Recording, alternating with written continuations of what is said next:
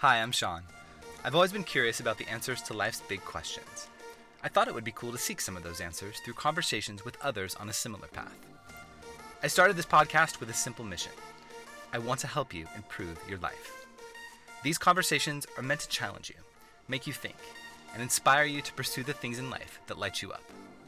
I've always believed that with the right mix of effort and perseverance, anything truly is possible. I'd like to invite you to think outside the lines.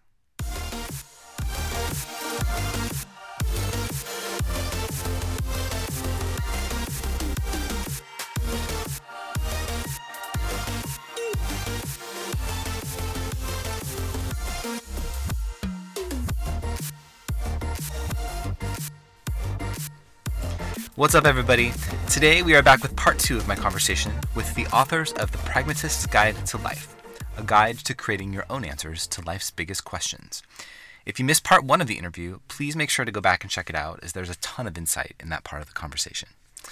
And now, it's time to think outside the lines for part 2 of my conversation with Simone and Malcolm Collins. In the pre-interview questions that you guys completed, you wrote a paragraph that I actually want to read completely because I'm kind of obsessed with it. You say, the vast majority of people never exercise their freedom to choose their identity and beliefs.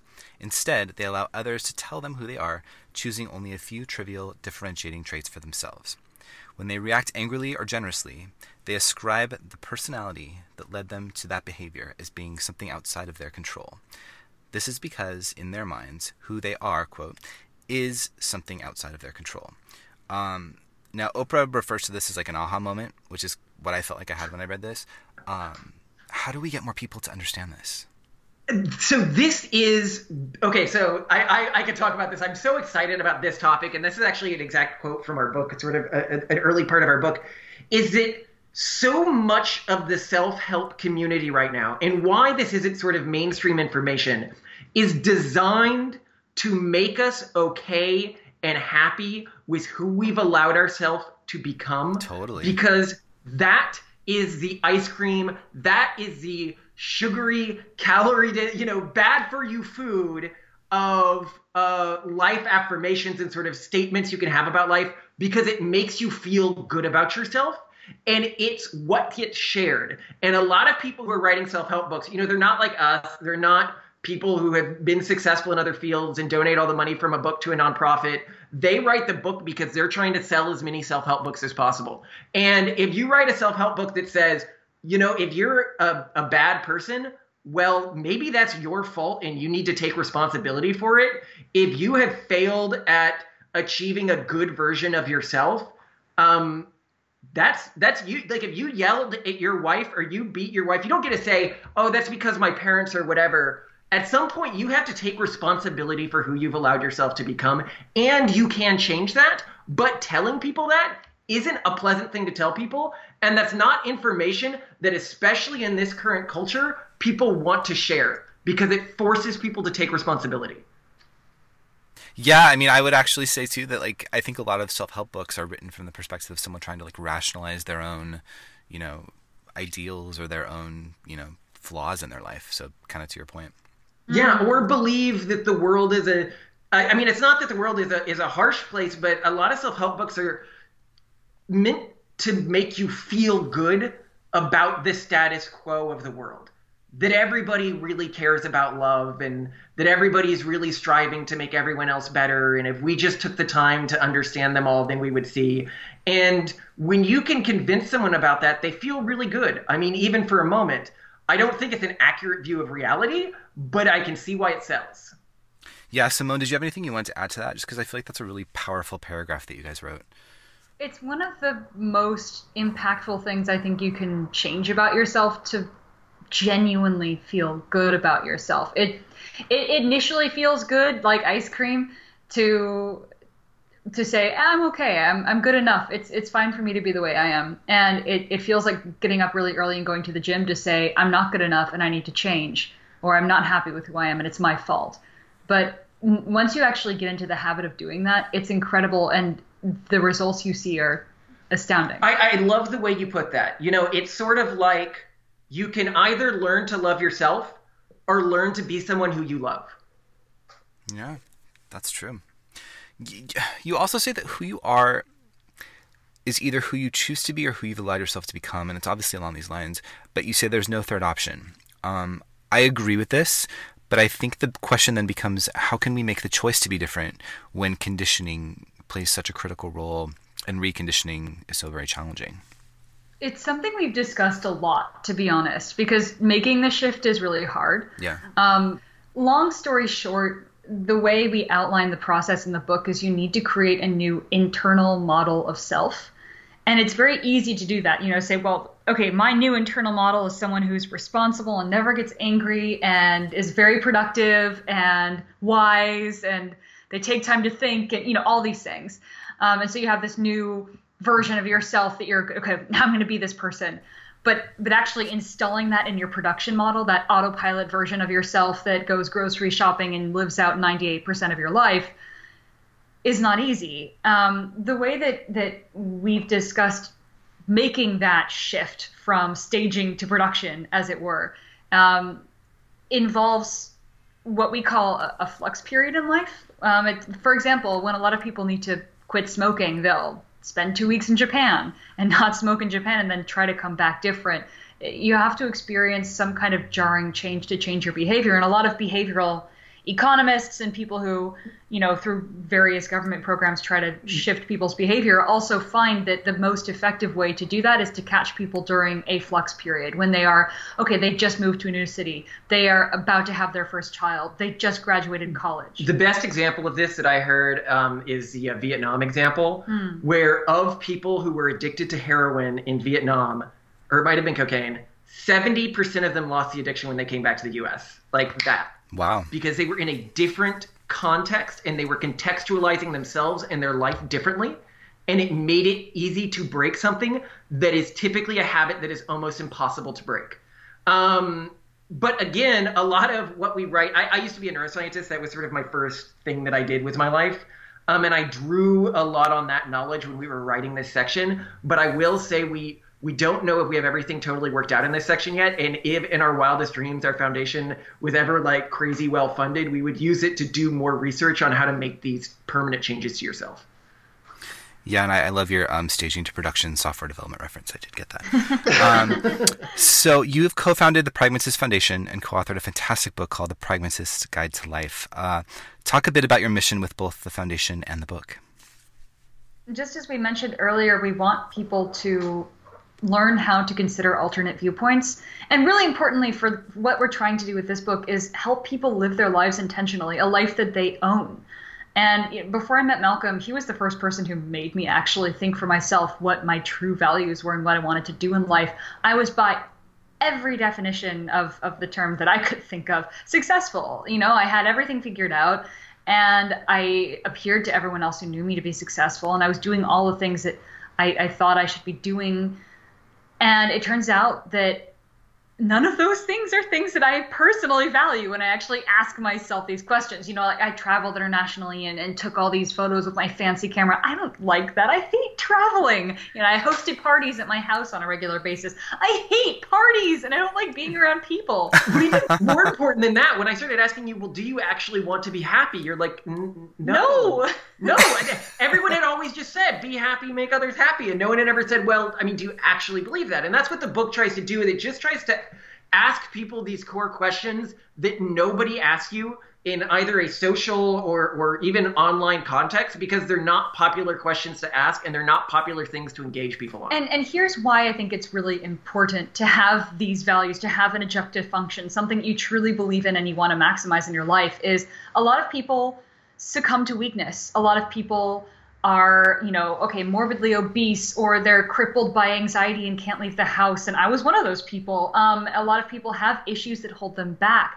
And I think one of the biggest barriers that stops us from overcoming addiction or overcoming a mental illness or a physical illness is a lack of purpose. And I actually saw this with the passing of my mom last year. She fought ovarian cancer for more than 3 years. And I think in the end, she chose to stop taking treatment because she didn't have a reason to keep going. And I see this a lot with people who just let themselves hold themselves back. There's not any reason for them to get over it. And when you have a clear purpose, you can overcome almost anything. Yeah, when you have something more powerful to you than whatever uniquely salient emotional experience you're experiencing at any moment is, you can overcome the drive of that salient emotional experience. But for so many people, and myself at points in my life as well, I didn't have a more important thing than whatever I was experiencing in the moment. Yeah. So then why try? Why try? And I should clarify, the way you said it, you made it sound like you used to be morbidly obese. No. You used to have severe anxiety and didn't leave your house. Yeah. And pretty severe OCD and couldn't have me touch anything in her room or anything like that. I had to stand in the corner. Yeah. So again, I feel like in a whole nother podcast episode, anxiety is such an interesting thing because I think so many people suffer from anxiety and they don't even know that's what they should be calling it. And it's so crippling to so many people. You talk about values, and I wonder, and I actually didn't have this question written down, but I'm kind of thinking out loud. I wonder how many people actually know what their values are. Oh, so few, I imagine. Well, okay, so maybe let's say 30% of your audience is like, I know my values. I would have been in the past one of those people. I know my values. It's to be happy and help people and make the world a better place. Because basically those are the default values that I, as someone who grew up in Silicon Valley, was told I should have. Or maybe it's, I'm going to spread the word of Jesus and save as many people as I can, right? Is whatever it is that you grew up and were exposed to. The number of people in this population who have considered every value that could exist and why it might be of merit and why it might not be, and decided for themselves, perhaps against the decision of their mainstream society, what their values are, I think that's extremely low. I think the way you worded that came off as a little accusatory, and it might be better to sort of focus on it from a yourself perspective and your own sort of journey, which was, when I questioned her, I was like, so do you want to maximize what? Happiness for other people? Is that what you mean? Yeah, and when I you told say them I want to make the world a better place. And I want to be was happy. Like, define. Yes. So you want to maximize aggregate happiness. Do you want to minimize suffering? Like, specifically, what does a better world look like? If you could put everyone in a pod that maximized their emotional experience and you could press a button and put them all in that, would you do that? And she's like, well, no, because then they wouldn't have freedom. So it's a freedom combined with happiness. And where does the intrinsic value in each of these things come from, and what's sort of your philosophical framework for that? And that's when she's like, oh, I guess I haven't really thought through this. Yeah, no, you really have to parse it out, because it's not those general terms that we like to think of values as. And one thing we really try to focus on with the book is not guiding someone towards a specific answer, just sort of explaining the reasons why someone might argue that any answer is wrong. Well, yeah, and here's the thing. We equally valued, I mean, at least personally, I don't care whatever people think, but personally, we value every value that someone might have as long as they can show their work. Just show your work. Yeah, show why you believe what you believe. And I think this is one thing that makes us really different from a lot of people in our communities, is we actually really align very well with sort of Mormon and Christian evangelical sort of communities. And we really like the way they see the world, because often they really have thought through why they believe what they believe and do have a deep philosophical framework for why they believe it. Because there is some expectation that you build that within some of those more academic communities, where that expectation doesn't always exist within the sort of hippie or San Francisco communities, when you can sort of get away with just saying, well, I want to make other people happy. Yeah. Yeah, that's a good point. In the book, so there's some people looking for like tangible action steps, right? In the book, you guys outline a 4-step process to taking ownership of your beliefs and your identity. I'd love if you could maybe walk us through these steps. Okay. Yes. Do you want to do it, or I'll go? So first, decide what your objective function is. Your objective function is whatever you think has intrinsic value in the world and that you're trying to maximize. And it can be a collection of things. You could even be a nihilist, but you're still choosing some heuristic that you use to decide, when you study for an exam or go out and play. Just because you're a nihilist doesn't mean that you don't have an objective function, which is guiding your decision-making process. But your objective function could also be religious-based or something like that. Then choose your ideology. Your ideology is a set of hypotheses about how the world works that you use to best realize your objective function in the world. Yeah, like hypothesis. I think I can maximize X by doing Y based on Z evidence. Yeah, I think the Democratic Party has the right solution to this set of problems. The thing about ideologies that makes them different from an objective function is they are potentially provably wrong. You could find evidence that makes you say, I guess I was wrong about this. I guess I was wrong that capitalism is the best form of, economic system. And something we talk a lot about in this chapter is choosing the standard of evidence that you value and sort of how you rank different types of evidence, whether it's personal experiences or scientific research or expert consensus. And sort of an example we use here to get people to sort of think through this, because we think a lot of people assume that they know what standards of evidence they view more, but when the question is worded a different way, they realize that they might not go to the standard of evidence as they thought they would have, which is, suppose you believe or don't believe in ghosts, right? What evidence would you need to change your beliefs on that? If you don't believe in ghosts and you saw a ghost standing in front of you, would your first assumption be, I guess I'm having a schizophrenic episode right now. That's really interesting. Or you saw, the New York Times publish ghosts everywhere, but you hadn't seen them. Would you then change your belief on that? Or a scientific paper came out that said, here, we've proven the ghosts. Would that change your beliefs on it? And so sort of building a heuristic for how you change your beliefs. The third step is really focused around how you change your core character. And that's something that we talked a bit about, how you change how you emotionally react to things, how you change the core of who you are. And the final part is how you change how other people perceive you to best maximize your objective function. And a lot of people hear that and they're like, I don't care what other people think of me. And I'm like, no, almost no matter what your objective function is. Unless it's to retreat from society and gain enlightenment or something. Yeah, like in the woods or something. You care what other people think of you because you need to influence other people to achieve what you want, even if it's just to make an income. Yeah, or not have them arrest you. I don't know. Yeah, I've always found that to be one of the most bullshit responses I've ever heard someone say. Like, I don't care what people think of me. Every single human being cares at some point what people think of them. I don't care who you are. If you have to perform in society via a career or friendships or whatever, you care what people think of you. Yeah, I've always had an issue with that statement. All right, so just to recap the 4 steps, I want to say they are: choose what you think has value, choose how you can effectively manifest that set of values, choose the type of person you want to be, and choose how you want others to see you. Yes. Awesome. I want to talk a bit about knowing what you want from life, because I think that this is a little too big and esoteric for a lot of people.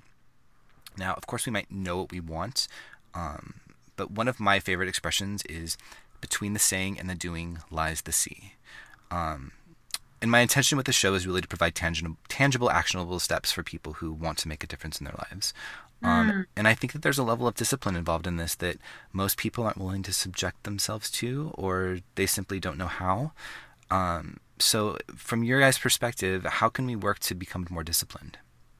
Well, first off, I do acknowledge it's extremely uncomfortable to think through these things. But what we try to do in the book, at least, is offer a lot of thought experiments, which can provide a litmus test to help you understand instinctually if something really works for you and if it doesn't. Yeah. And I think at the end, everyone does have these very base proclivities that push them towards one of those judgment calls about values. So, maybe it's genetic, maybe it's, I don't know, but it's there, and it is pretty clear. So, for example, you think maybe that your thing you want to maximize in life is perfection. But we then provide the thought experiment of, okay, well, if you could just skip everything and immediately be perfect right now, would you accept that? Would you become perfect? And some people might say, oh, yeah, totally. Whereas someone else might say, wait a second, no, I didn't earn it if you just make me perfect out of nowhere. And then maybe then the thing that they value more is the struggle for perfection and the fight for it. Which may change the heuristics of what they're trying to achieve. I think that, you talked about, I remember when I first started talking with you just started bawling one day because you're like, oh, I guess I actually have to think through this and I really don't want to. I was so mad at you. And one thing we say in the book is that it's a pretty unpleasant book, or at least the first chapter is pretty unpleasant. And it's not like a super enjoyable read because challenging yourself on these topics is difficult and thinking through them is difficult.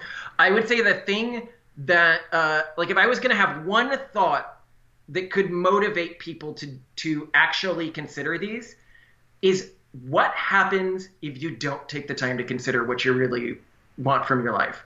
what happens in 50 years because you don't want to do it today, and chances are you don't want to do it tomorrow. And I've seen this with so many successful entrepreneurs. I used to be a VC, and they made a ton of money, and then they're like, I don't know, it just doesn't feel right. And I'm like, is it that you're not happy? And they're like, no, that's the thing. I thought, the lie that I was sort of told with society is that money wouldn't make me happy. And money did make me happy, but it turned out that happiness wasn't what I wanted.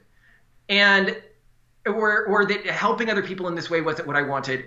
And if you can make that decision now in your life, now as opposed to 20 years or 30 years later, what you're really trying to achieve, then you won't waste every year from this year to that living a directionless life. Yeah, and I also think that fear factors in a lot of this. It's a huge motivating force in a lot of people's lives. Do you guys have any suggestions for how people can be more mindful of the impact that fear has in their lives and maybe work to overcome it? Honestly, my mind immediately jumps to something you said in one of your earlier podcasts when I went to a meditation retreat and were presented with the concept of observing that emotion or any emotion as a third party and understanding that you are not that emotion. You are separate from it. Yeah. And it will pass. And one thing that really hit me that I heard someone say was the average emotion lasts for about 15 seconds. And if you just write it out, I mean, there it goes. And you may have sort of an overlay state, which is something we talk about in the book, where maybe, you're chronically sleep deprived, you're really, really hungry, and then sort of no matter what, you're not going to feel that great.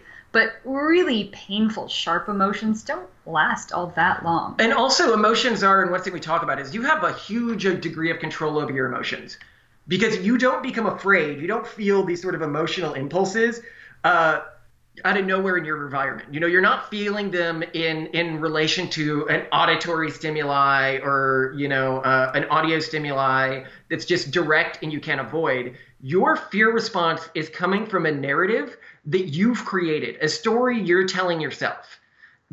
Your brain, when it creates an emotion, is reacting to stories, not sort of world stimuli, and you have control over those stories.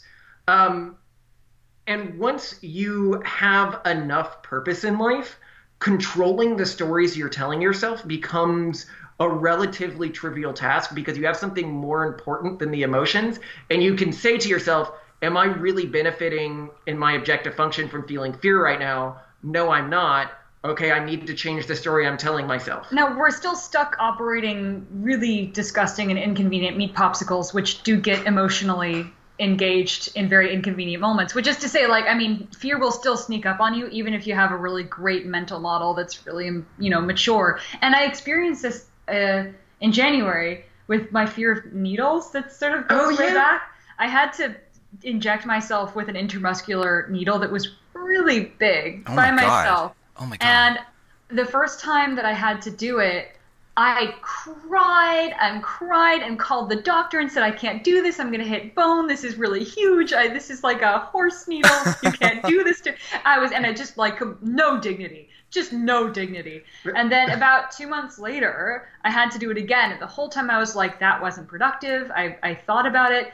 I don't want to be the kind of person who freaks out upon injecting myself with a giant needle. And by that point, because I'd recognized that it was something that got triggered without me being able to be consciously in control, I made myself consciously in control. And I decided, okay, I'll build some strategies around not freaking out about this. I got a numbing pad, which helped.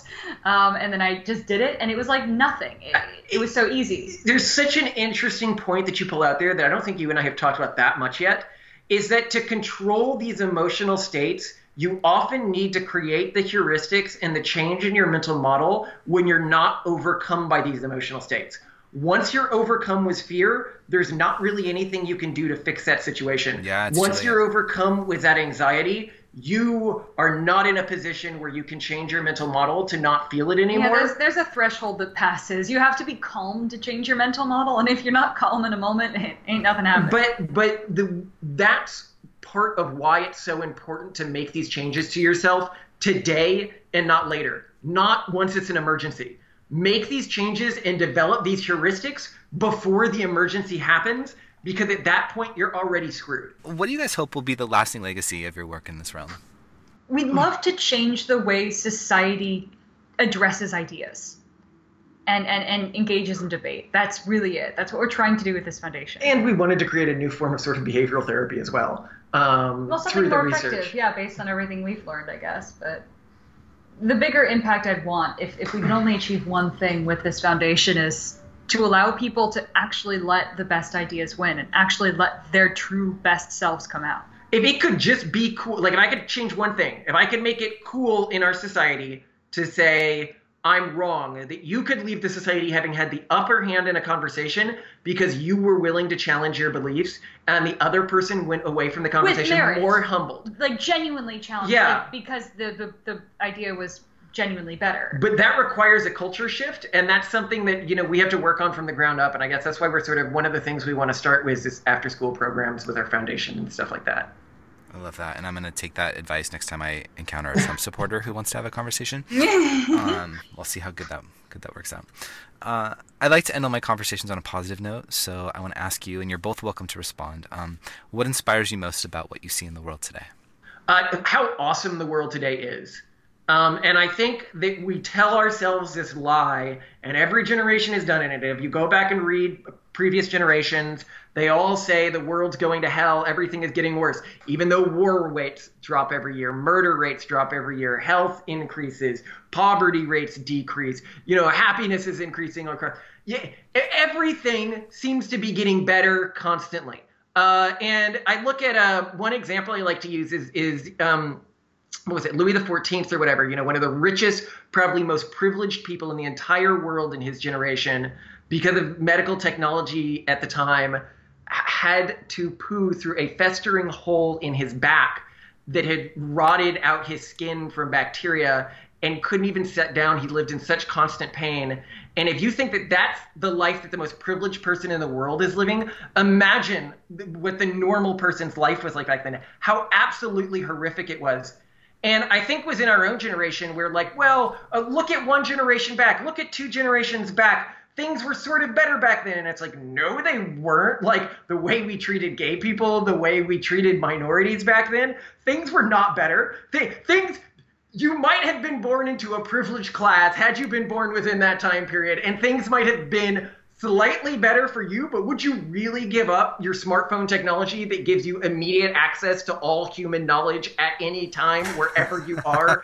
When you go to the restroom, you get to sit down and take a dump in no pain while you have access to all human knowledge at your fingertips. Both at the same time. Yeah, it's magical. That's the contrast, and it's just truly remarkable. It's also truly remarkable, you know, one thing that Simone, when she did her graduate degree at Cambridge, she was focused on technology policy, and one thing that she really was talking about recently that I found pretty humbling was, even if you go to parts of the world that do have pretty severe poverty, the technology and information they have access to and how quickly things are improving in many of those regions.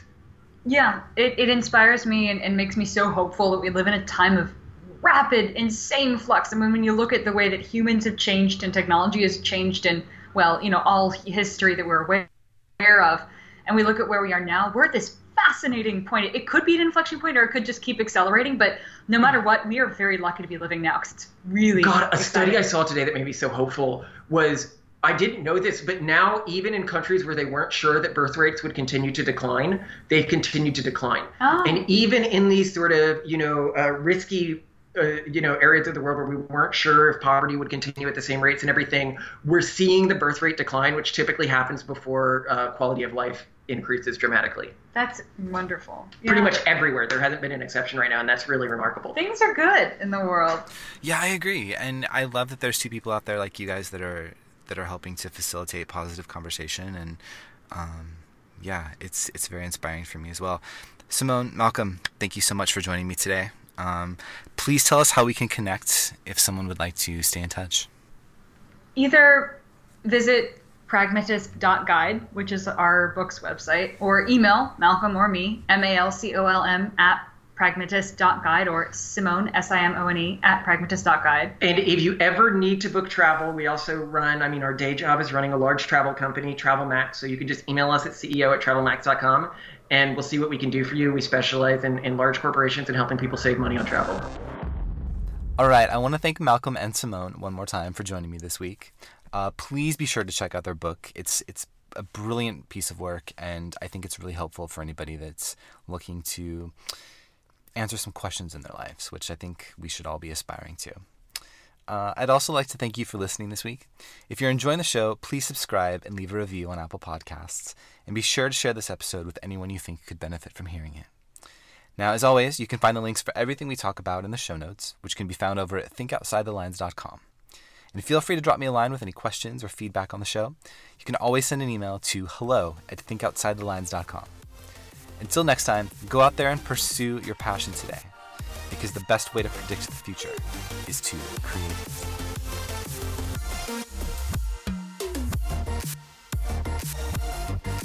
For more information, please visit thinkoutside-the-lines.com.